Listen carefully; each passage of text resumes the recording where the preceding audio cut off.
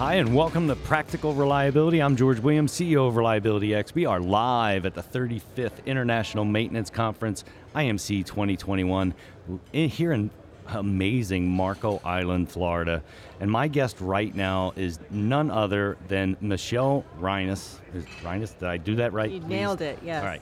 Michelle is, she was the keynote address speaker the other day and author of Badass Leadership. Welcome to Practical Reliability, Michelle. Thanks so much, George. It's great to be here and to be able to share a little bit more about this unconventional, edgy brand. I think it's great. So, I didn't have lots of time to prepare, as you well know, right? Our schedule was kind of tight, and I got the book and thumbed through it. There's a couple of gigantic questions I have, but what I loved about it is the language, simplicity, First, let's just get people familiar with what it is. Okay. What is Badass Leadership? Badass Leadership is an unconventional, edgy brand. It's an autobiography of my 12 leadership lessons learned on my crazy ride from being a bad boss to ultimately learning how to build badass high-performance teams. Wow. And just like anybody else's leadership journey, I'm sure there's lots of ups and downs to your story. And what brought you to the book? Well, the ultimate deciding factor came when I had the opportunity to be a senior consultant in the animal health industry when I launched my first brand, MDR Coaching and Consulting, Inc. And I was actually out to dinner after doing an engagement where I was delivering proprietary leadership training for a company. I was doing it as a consultant for them. But I always weave in my own story because I want to make it relatable, because I have a very strong belief that people connect with stories more so than methodology and principles. And so after dinner, we all went out and had dinner in the hotel, and through that dialogue, I had people coming up to me and saying, I've been told I need to work on my leadership skills, and I've always found it boring until I heard your stories. And so your stories really make me want to be a better leader. And so that stayed with me for quite a few years, and then I just thought, I really need to write a book of my stories, and I need to think about dissecting, pardon me, and understanding what was my journey, how did I get from A to Z, and how can I build a roadmap for other leaders to follow so they don't have those same cataclysmic fall from grace. I call it my hashtag bull ride, where I suffered a walkout, didn't see it coming. That's a rude awakening, and so I wanted to prevent other leaders from having that same kind of boot and mouth moment, which can be quite painful and humbling. Well, I think it's amazing. I mean, not only did you convert yourself into a badass leader, but you've got an entrepreneurial spirit where you recognize, hey, here's an opportunity. I need to take it, right? And the stars aligned, and unfortunately you were in a position you were in, but the outcome of that is completely positive. That's a fantastic story. I love it. Yeah, it's a lot of fun. And the book and the brand was intentionally unconventional and playful. You can tell by looking at the cover. It's not your mother's leadership brand. And it's edgy, and the lessons are colorful just in how I name them. To me, leadership should be fun. And when we get it right, it's fun and it's easy. When we don't get it right, we make it hard on ourselves and others, and certainly hard on people, performance, safety, reliability, and you name it. So when we get the leadership piece right, then it maximizes and accelerates all the outcomes of everything else that we do. That's fantastic. So if I want to be a badass leader, if folks listening to this podcast want to be a badass leader, what do they have to do? Well, I would say the first thing is get a mirror because that's where you really need to spend time, is really understanding what's working for you, what's not working for you. The book will take you on the journey. So if you're one of those that likes to do it yourself, a DIYer when it comes to leadership, then if you get the book, it comes with 12 leadership lessons with treasure hunts at the back of every one, which are built-in workbooks, particularly if you pick up the paperback. And so then you can kind of map out your own lessons learned as you go through and take my story and relate it to your own journey, and throw out what isn't working and figure out what the fix is, and then pat yourself on the back if you've got it dialed in, and then just get started. And then, but it's really about recalibration. It's not a one and done. Leadership is a journey. That's why I say I'm an ever evolving, because every month my goal is, I want to be better than I was last month or last week or yesterday. And so just figuring out, and that holds true for me personally as a wife and as a parent, what can I do differently? What did I learn? And then how do I help impact others? I think as leaders, it's a noble calling. And it's really, that's what we are. We're leaders of people. Why would we be titled as a leader and given that responsibility? It's no one's a leader of process. Process is what leaders help people do. And so we're there to serve people. And so that needs to be our priority. Love the answer. First, it forces you to look internally, right? You have to lead yourself before you can lead others. You bet. If you're not leading yourself, how are you possibly leading other people? What's interesting to me is you read a lot of leadership books and they say, here's the steps, right? Here's the process of getting there. But they forget about the self-awareness piece in many of them. And so you end up, for lack of better terminology, a fake leader. Does that make sense? Like you're just walking steps. You think they're steps. They're process, not, but it's not really steps, right? Yeah. It's an evolution of yourself. So how do you convey that to people through badass leadership? Well, we start out, lesson 1, which was one of the lessons I touched on in my second talk yesterday, is don't be an ass, right? So and that starts with the leader, but also as a teammate, you don't want to be an ass. And then lesson 2 is, okay, if I realize maybe I am one, what do I do? And that's stop, drop, take a selfie. And so one of the selfie toolboxes that I love to tap into is actually on my MDR side, and that would be, like an everything disc profile is a great place to start. And the idea there is just to really understand who you are organically. What are your behavioral tendencies? What are your preferences? What do you prioritize in your day, right? Because that's how we communicate, is we communicate through our priorities. So really getting under the hood and understanding how that's supporting you, given your role and responsibilities as a leader, and then how it might be getting in the way, and what are some things that you can do differently. And then the other piece of that selfie journey would be when it comes to when you get to lesson 4, which is prioritizing people over performance, put your people first, then you really want to get under the hood of your team, and you want to do the same thing, understanding their tendencies, their preferences. I called it yesterday in my keynote, #platinum style communication, right? Communicate with people the way they want to be communicated with. Teach them the way they want to learn, or they learn best, and give them feedback in a way that they're receiving it because they trust you and they feel safe and they know you have their best interest at heart. And so those things, that's the onus is on us as leaders to really understand each and individualize our leadership. And it's interesting, I'll have a lot of managers, I'll differentiate the term from leader, that will say, well, I don't have time for that. And I think, well, maybe you shouldn't be in a leadership role, because leadership is people work, and we need to prioritize the people parts, and that's where the true accelerator comes from, and that's when it gets easy. It's more work on the front end, but then once you have it dialed in, it's kind of like that recipe. The first time you open the cookbook, you've got to follow and keep referring back to it, but then before you know it, now you're cooking, you're not looking at the recipe, and matter of fact, you're modifying that recipe and tuning it up, and every time it's a little bit better, a little bit different, right? And so that's what leadership is. You keep recalibrating, and then teams start to recalibrate. I call it team telemetry, where we check in with one another and we say, okay, here's what's working, here's what isn't working, here's what we can do better and differently, what do we learn? And those frequent recalibrations help the team mesh and build that musketeer culture, which is, I call it all for win, not just all for one, but how do we help one another win individually, collectively, and that is a ton of fun. And then in the context of what the amazing people that are here at this conference that are literally out there, the invisible heroes who build our world, the pressure that they're under when it comes to safety, performance, reliability, and that ratio that they're trying to hit, at 100%. I mean, that's a lot of pressure. And so as leaders, we need to take care of our people.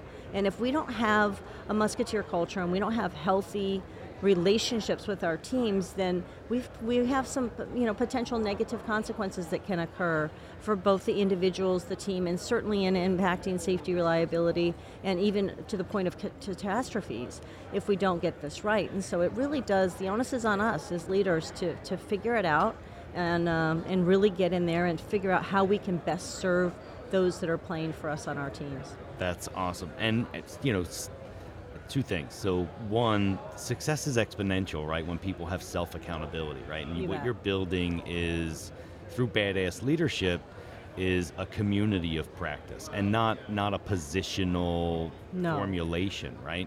And so the other piece that I really find interesting is the recalibration piece. Mm-hmm. There are several places in the book where you say, hey, stop. If you haven't gotten to this point yet and you don't see the climate that I'm explaining, go back. 'Cause Yes. something's not right. Yes. That's critical because you can just turn back into an ass. Yes, absolutely. And then we start to fall backwards through the lessons, right? Because then you start to erode trust, and then you lose credibility, and then you're back to being perceived as an ass. And you might think you're a rock star, and that's what my problem was, and that's how come I suffered that cataclysmic wake-up call where I suffered a walkout, is because I was looking at the wrong metrics. The metrics on paper told me that our team was winning. And so I was actually it was like having the rug pulled out from underneath you. I was oblivious to the fact that we were winning on paper if you were only looking at revenue and Right. controllable operating expenses and how we were ahead of plan. But in the terms of human capital, it was gross casualties. And that happens all the time. Yeah, you can push a boulder uphill and win. Yeah, Like companies do it all the time. Yes, and they promote people based on that metric. Yes. And then that creates a bigger multiplier because now they have a bigger team that they can create more destruction. Right. Right, and so then I call those, cultures, the Stepford cultures or the artificially harmonious cultures where people are faking it. Yeah. And it's inauthentic. It's, everybody's trying to be so PC that we've really lost the human element, and especially in today's cancel culture, people are afraid of their own shadows. And what I'm finding with the organizations that are really attracted to this brand is that people are actually really ready for some sugar-free conversation. Yeah. What they're really frustrated by is the hypocrisy. Right. It's not so much about, it's like for me to stand up and be able to say, hey, look, I was an ass. I'm ashamed of that. Here's what I learned. I think people appreciate the realness. What they don't appreciate is the artificiality. No doubt. When you look back throughout anyone's career, anyone listening here, they can identify leaders that they respected. And those folks are leaders, right? You don't get to decide if you're a leader. It doesn't matter what your position or title is. It's the opinion of others that dictates whether or not you were a leader or not, right? And so when people are listening and they look back, and they should be looking at what those characteristics are and how to emulate that. Your book helps people to understand how to create an evolution of themselves to get to points like that, right? Yes, and the other thing that I really want to emphasize is this brand is designed, anybody can be a badass leader. It's not a title, it's a choice. So you can choose to be a badass leader, you can choose to become an epic coach, be a captain of your own ship in your journey and bring others along with you.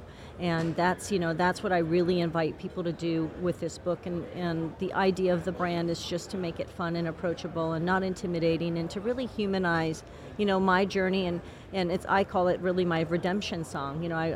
When we screw up as leaders, like what I did, we're not just impacting that employee at work, we're impacting how they drive home on the freeway at night, or how they interact with their families when they get at home. And we contribute to that. We can contribute to the good, where they have a great experience and they pay it forward, or the bad, where it's road rage and domestic violence or alcohol and drug abuse, or, we create emotional wakes. And so I just want to make sure that we create good ones and not the destructive ones. We're not, as a teammate, and especially if we're given the title and responsibility of being a leader. I think that's a really unique envisionment of what you do every day. The safety department wants to make sure you get home safe, right? And so they put in all of these awareness trainings and make sure you have the right equipment to stay safe. As a leader, you're making sure your people are happy so that they can be productive, and that is more far-reaching than just while they're at work, especially Yes. now when so much happens remotely and are already in their home environment and/or traveling back and forth, maybe partial days on site. I think it's a unique perspective. It really is refreshing to hear, quite frankly. Well, thank you. I'm passionate about it, and I think team dynamics play a lot into to me, performance outcomes are what we get to enjoy when we've nailed the people parts, right? And so, when we take care of our people, we take care of them mentally, we take care of them emotionally, physically. When it comes to safety and reliability, we're trying to cultivate these environments where we have the optimum outcomes, both individually, collectively, and organizationally. And so as leaders, we play a big part to that. We're responsible for the cultures we create within our departments or our project teams and within our organizations. And so, really owning that people part is, to me, the most, joy that I can get is to know that I've positively impacted someone as an individual, and then watch that team become a winning team or a musketeer team where they are cross-pollinating and sharing their lessons learned and sharing their wins instead of what I did in my insecure years. So I was insecure as a leader, I overcompensated and came off as a bitch, and I blew people up, and I wasn't a bully boss, but I was a hovering, micromanaging. I made people feel incompetent, like I didn't trust them. All of those things. I had good intentions. My intention was to get the result when it came to a metric. It wasn't the right metric. Yeah. Right. And so when I had that wake-up call, what I call my bull ride, it really shifted my perspective to figure out, how do I get people to want to get up in the morning and get excited about coming to play on my team? And so who do I get to be to create that culture and that environment? And you have a culture. There's a culture that exists on all of our teams. And so are we aware of what that is? And let's be responsible and intentional about what we want it to be and help our teams to be a part of creating it. And my thing was musketeers. As corny as that sounds, it's awfully dynamic when it works. When you really cultivate a team that looks out for one another and has each other's backs instead of throwing each other under the bus, right? Yeah, all for win. I think it's fantastic. It's great. So is it just the leadership role that should be reading this book? It sounds like this is something that disseminates. Because if everyone is a badass leader, then you get that musketeer mentality and you get that exponential success versus single accountability in a position. Talk about how that works and how someone can get involved in disseminating this throughout their organization. Yeah, it's definitely, it's not a title. So anyone, and boy, if I tried to write the book that I needed back when I call it On the Bull. And so it's really anyone can learn these lessons, and then imagine having a team where everyone on it is singularly focused on becoming a badass leader, playing all for win, and having each other's backs, cross-pollinating talents. So if you're great at one thing and I happen to be great at something different, one of my favorite things to do as a leader was to say, hey, go talk to George. He's the master when it comes to customer relations and customer experience. And maybe, Jennifer over here, she is the Excel wizard, and she's fantastic at finding needles in haystacks when it comes to budget and financial or controlling operating expenses or safety and reliability checklists. And so I would love the two of you to hook up and help develop one another. Right, so then we start to cross-pollinate one another, where I, in my earlier years, would hold my talents close to the vest because I played win-lose. I competed with peers. I didn't develop and cross-pollinate with peers, right? And that's really paralyzing to organizational strength and team culture. And so, as leaders, we need to cultivate that. And so I'm a big fan of once you identify the right talent, line them to the right chairs, something they're interested in, they're passionate about, and that really maximizes their natural gifts and strengths, and then find out where their gaps are, and then have the team help develop one another, and then that creates a much more cohesive structure, and that we're all for win operating, and we're developing each other as a team, and then that propels their career growth individually and collectively. And I say that if you want to get promoted and move up in the organization, develop other people to take your job. And I learned that from a boss that I had years ago that said, I had aspirations of a next level position, and she said to me, fantastic, then develop your replacement and we'll talk about it. If you're irreplaceable, you're unpromotable. Yeah, and so that's why there's such an advantage to Lesson 11 is expanding our tribe. Our tribe of peers, our tribe of inside the organization, outside the organization, across the aisle. We are always better together. I mean, it's better to put all of our intellect into investing in one another, and then we all win. And have a lot more fun in the process. This is just I love the conversation.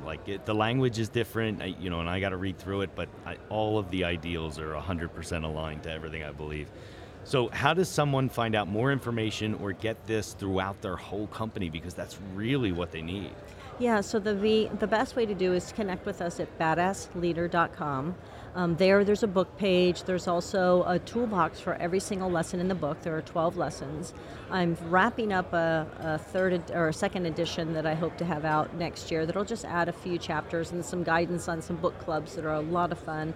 I would love to say that I came up with the brilliant idea of leveraging the treasure hunts for book clubs, but I actually received a letter from a fan who said, this is how we're using it with our teams. They bought all their teammates the book, and then they meet over a 12-week period. They do a lesson a week, and then they share their discoveries through their treasure hunts.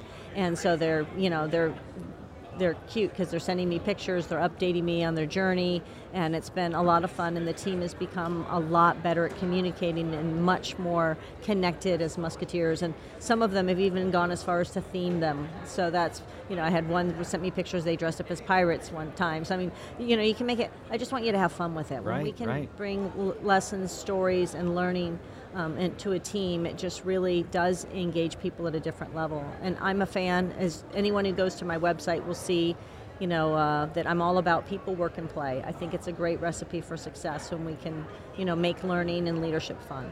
Excellent. And at that website, can they find information on how they either book you for a speaking engagement or actually bring you in to coach them through this process? Yes, absolutely. We do keynotes, we do Badass Leader workshops, so we do workshops on either all the 12 lessons in one day, we call that a boot camp, or we'll do the breakdown, like if someone says, hey, I really want this workshop. Most of my customers prefer to do either quarterly, where they'll do 3 lessons at once a quarter, where I can come out throughout the whole year.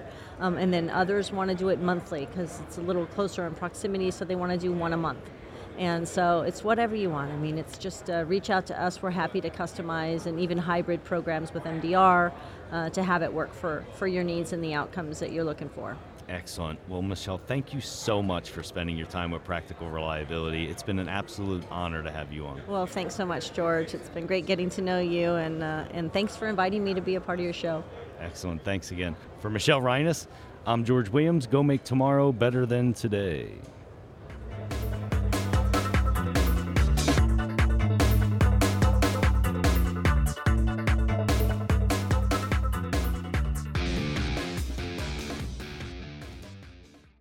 People ask me all the time, George, what conference are you looking forward to next year? Which conferences are you going to attend? And inevitably, my answer to which one I absolutely have to go to is always the same. It's IMC.